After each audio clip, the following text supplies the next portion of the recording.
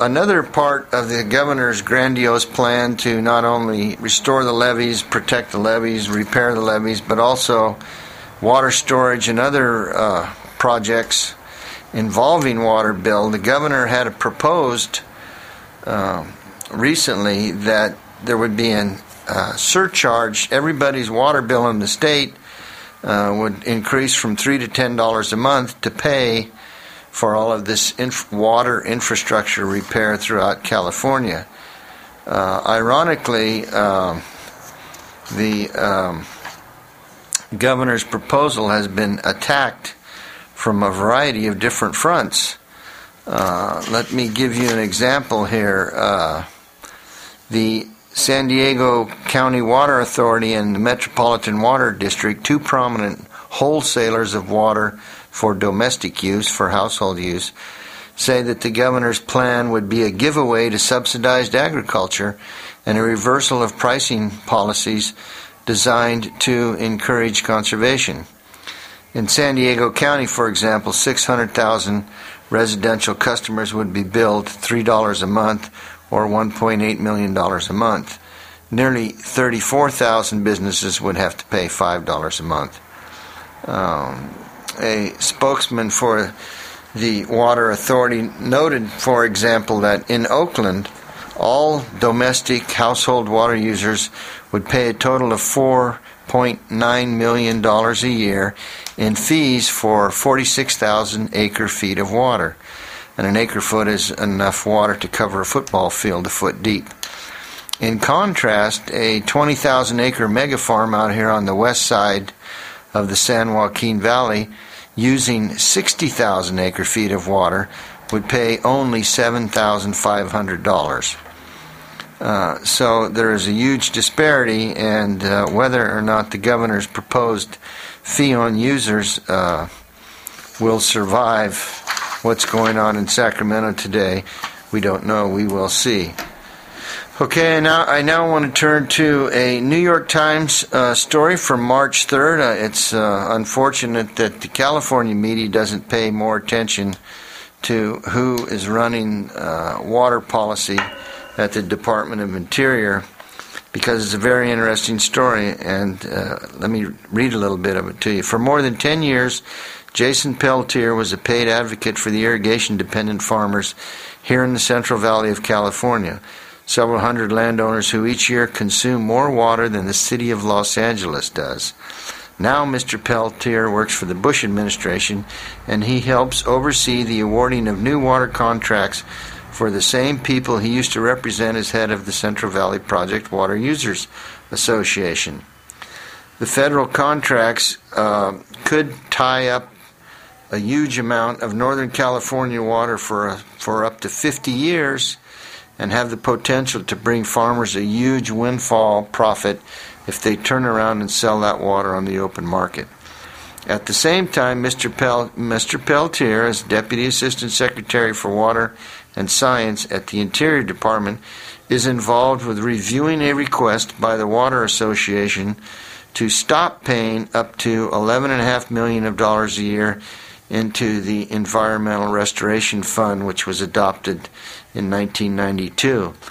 Peltier's role influencing decisions that could have a direct financial impact on his former employer, the Central Valley Project Water Users Association, is part of a pattern at the Interior Department over the last 5 years, which critics say is a revolving door between managers on the government side and the people who buy the cheap federal water on the other side.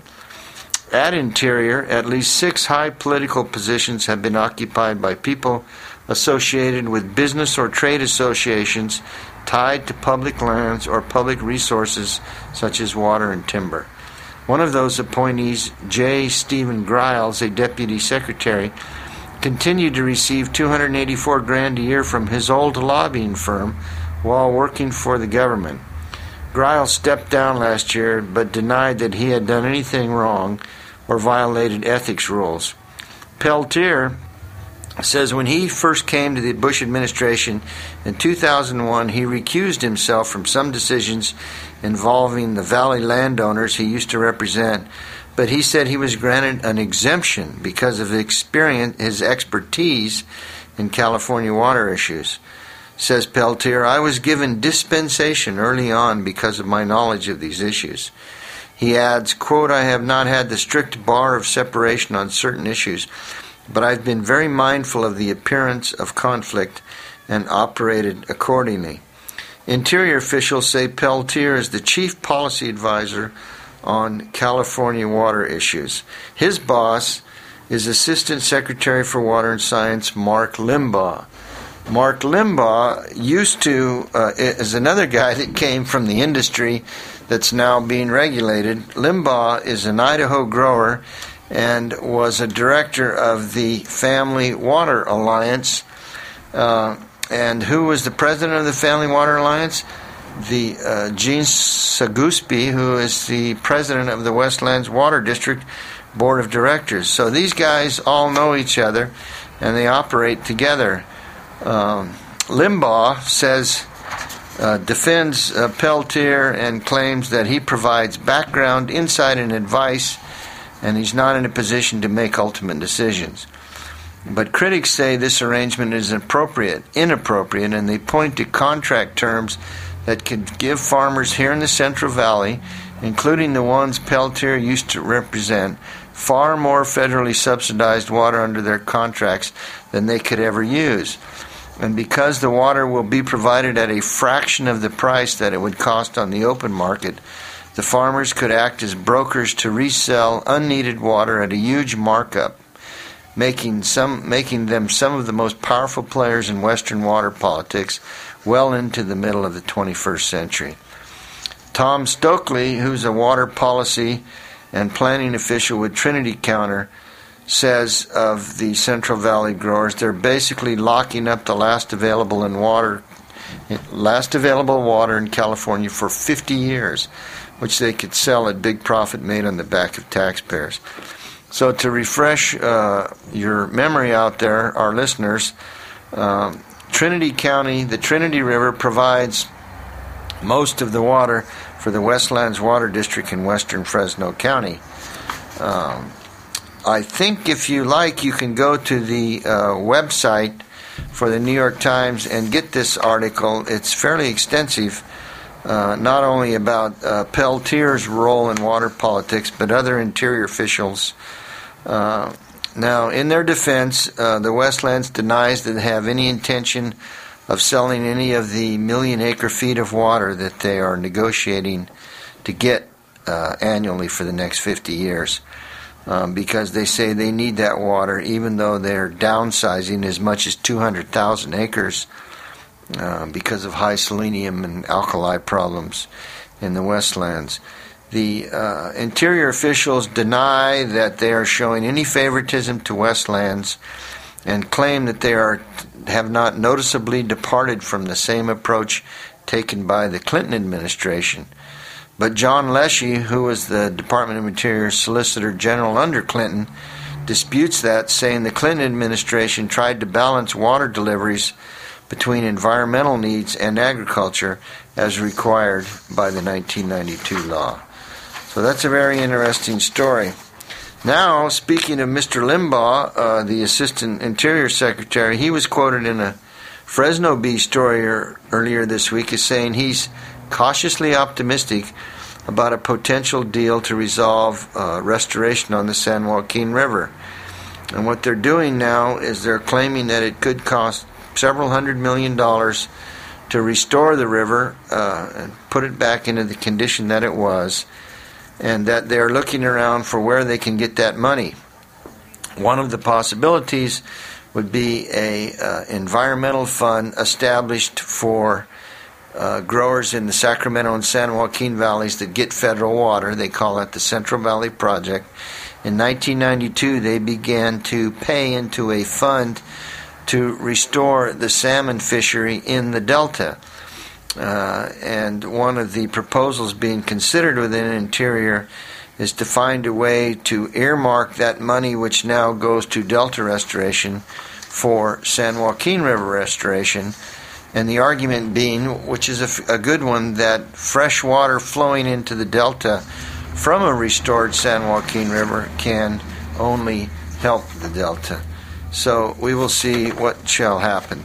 There was another story in the Bee that I feel that I have to comment on, which is that in the 60 miles of dry San Joaquin riverbed, basically from Kerman down to Mendota, and then there's a stretch down in northwest Fresno County down into Merced County that's also dry, a total of 60 miles of dry riverbed.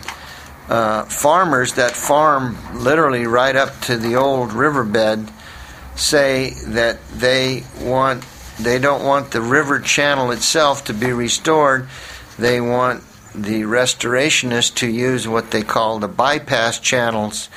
And if you've driven out to Los Banos and crossed these old, they were built decades ago, they're just big, huge ditches basically that run in a straight line called the East Side Bypass, and they were constructed by the Bureau of Reclamation and the Army Corps of Engineers to handle flood flows on the San Joaquin River.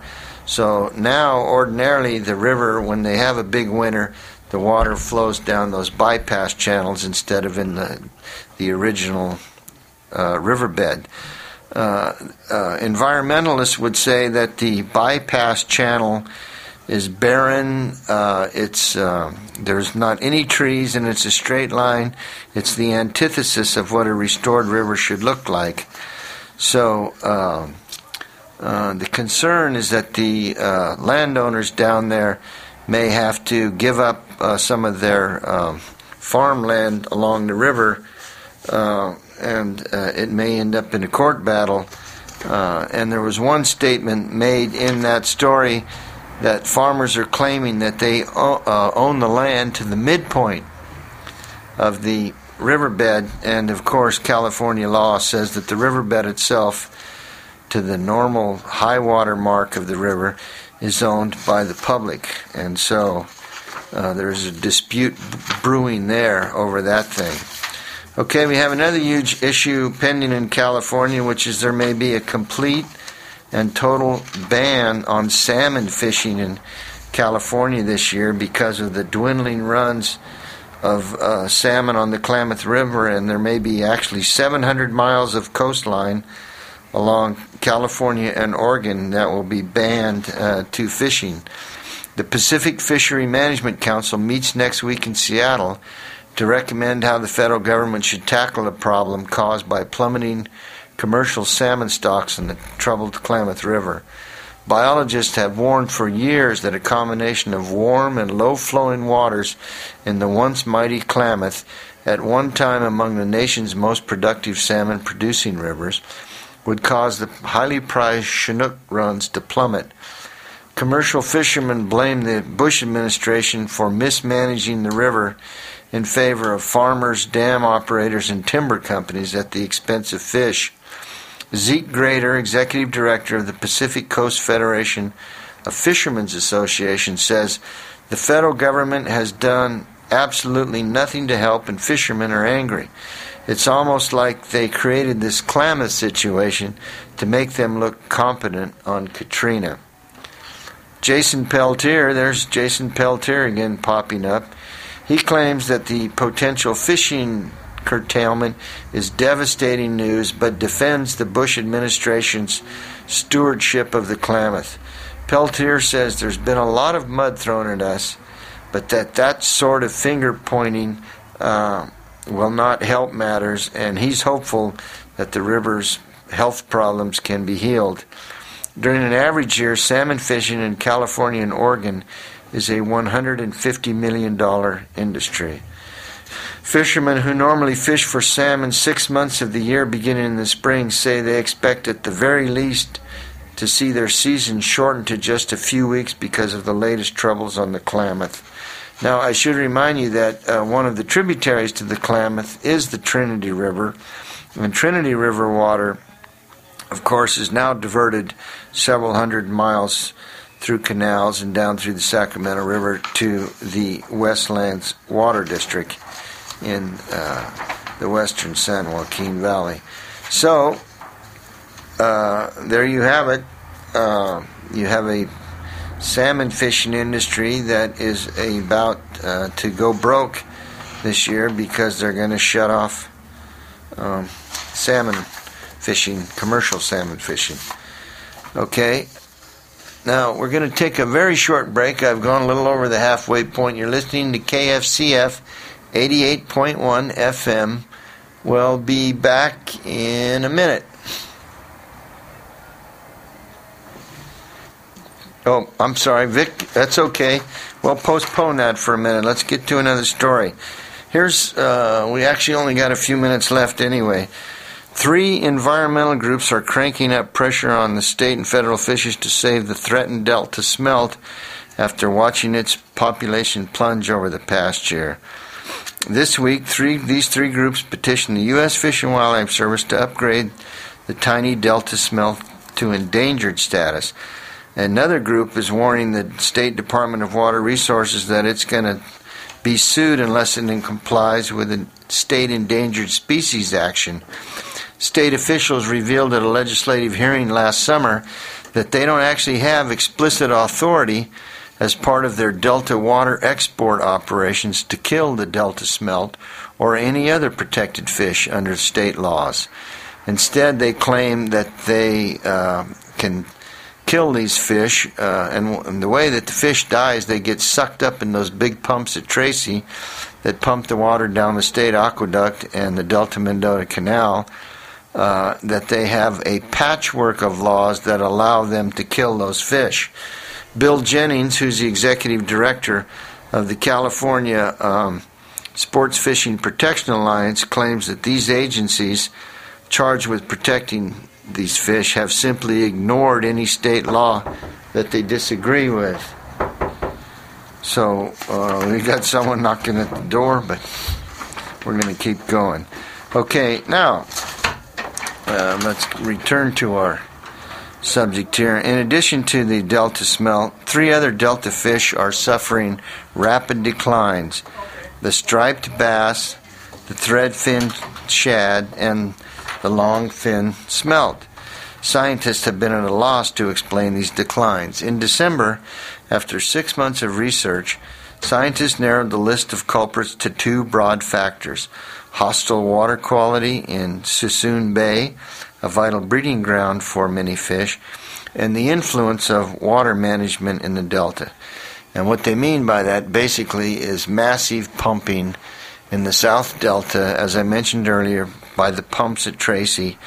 Not only do they grind up lots of fish, small fish, but also the massive loss of water causes the decline in the quality of water in the Delta.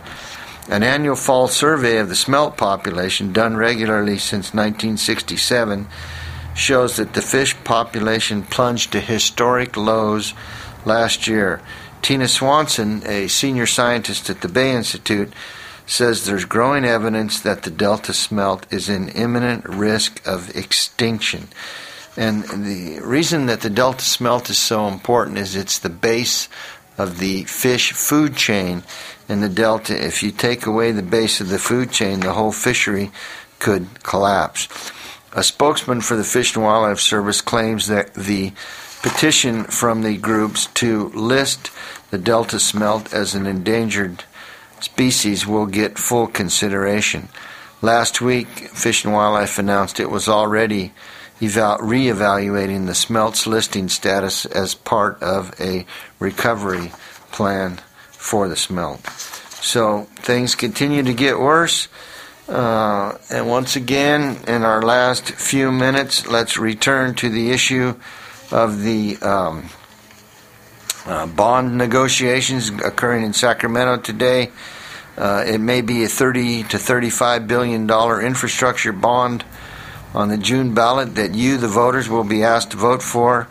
If Republican legislators get their way, there may be $1 billion or more in there for construction of more surface water storage in California. There may be up to $100 million on there for San Joaquin River restoration. and there may be hundreds of millions of dollars for urban restoration infrastructure. Many of our cities now are well over 100 years old, and some of their water delivery systems, their pipelines, etc., are suffering.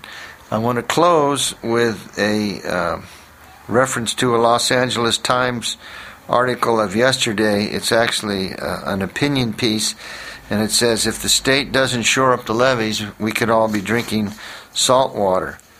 And what the columnist points out is that this columnist lives in the so-called pocket area south of downtown San Francisco, and he lives in the shadow of a leaky levee. He says, if the levee broke where I live, my driveway would be under 3 feet of water within 5 hours. In a week, his neighborhood would be a 17-foot deep lake. As it is now, as I mentioned earlier, 300,000 Sacramento residents live in the path of any flood. Sacramento has the worst flood safeguards of any major city in America. The levees are rated at less than 100-year protection. By comparison, New Orleans had a 250-year protection level before Katrina hit, killing at least 1,300 people. Now, the salt water has to do with the fact that the Delta is the supplier of drinking water for 24 million people.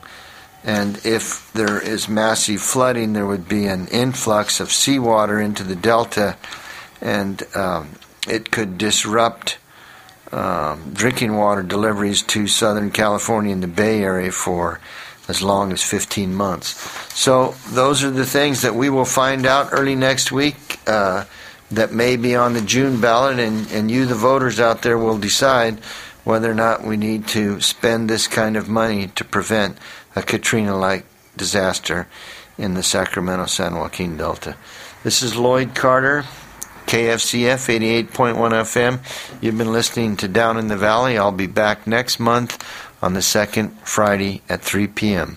Thanks for listening.